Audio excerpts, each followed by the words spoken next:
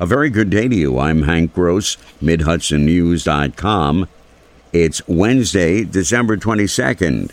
The news today brought to you by the Galleria at Crystal Run.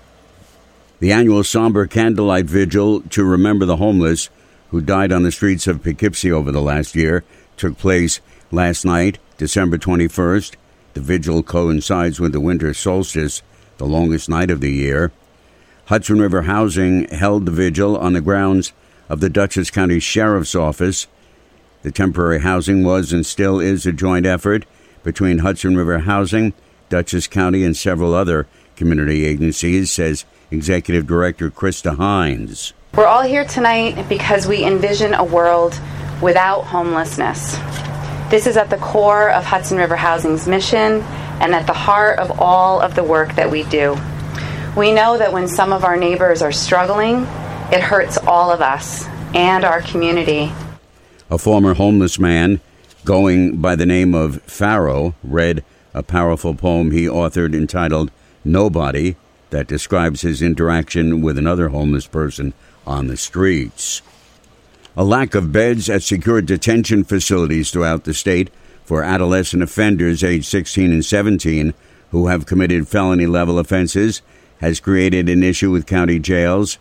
Orange County Undersheriff Ken Jones says County Family Court Judge Victoria Campbell recently issued an order that would have made the sheriff's office violate law.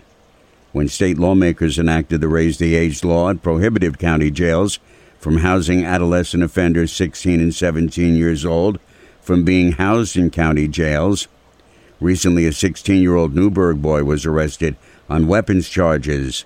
Family Court Judge Victoria Campbell ordered him remanded to the Orange County Jail, which does not have the appropriate staff or space to handle teens, says Undersheriff Jones.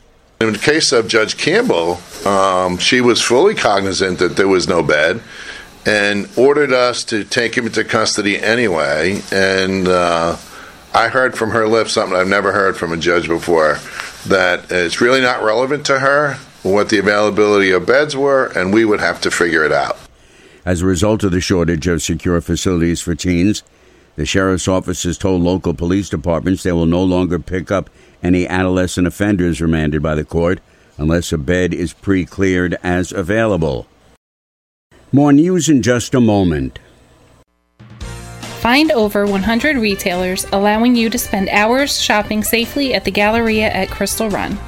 Enjoy the big brands and the diverse selection of family-owned stores all in one location. The Galleria at Crystal Run offers dining options for everyone with Fuji 110 Grill, Allen's Mediterranean Grill, and Peru Cuisine. Discover the Mid-Hudson Valley's premier shopping, dining, and entertainment destination, the Galleria at Crystal Run. For more information, follow us on Instagram, Facebook, or visit GalleriaCrystalRun.com. The Open Space Institute has purchased a 10-mile-long, 101-acre stretch of unused former Erie Railroad line in Orange County. OSI spokeswoman Eileen Larrabee said the development of a new rail trail will be conducted by the county. This acquisition will set the stage for a new construction of a Scunnamunk Rail Trail with the goal of creating new multi-use recreational trail between Scunnamunk Mountain State Park and Goose Pond State Park, and adding improved recreational opportunity for walkers, for cyclists, for hikers, for birders. OSI paid $1.8 million to purchase the property from the owners. The property starts in the town of Cornwall at the Moodna Trestle, traverses the towns of Blooming Grove and Chester, as well as the village of Washingtonville, and ends at Orange County's Camp LaGuardia, which is adjacent to the Heritage Trail in the village of Chester. A brawl that broke out immediately following a boys' basketball game between Newburgh Free Academy and their opponents in Brooklyn last Saturday is believed to have been initiated by players from the other team. Newburgh administrators said that determination followed review of video recordings of the fight. The officials said they recognized occasions where the students made attempts to walk away that should be highlighted. The Newburgh administrators said they were disappointed by the lack of security that was provided at the event, and in the future the district will assess each event and based on need, will provide their own security monitors for students. Meanwhile, police in the city and town of Newburgh and town of New Windsor are continuing their investigations into recent incidents of violence among students at the main campus of Newburgh Free Academy. Some have been captured on video. Orange County District Attorney David Hoovler is watching how the investigations play out. We're working with the police department on those issues as well, and they're working with the school district, and if and when they develop enough probable cause to make an arrest in those cases, we will do what we can to prosecute them. But again, if the offenders are juveniles or adolescent offenders, essentially 15, 16, 17-year-old kids, the majority of those cases are going to family court, so there will be little, if any, ramifications for their conduct.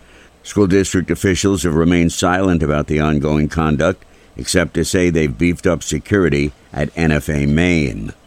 A federal complaint unsealed in U.S. District Court in White Plains is charging Daniel Butch Resnick of Glen Wild with money laundering. According to the complaint, he allegedly laundered money for a confidential federal source.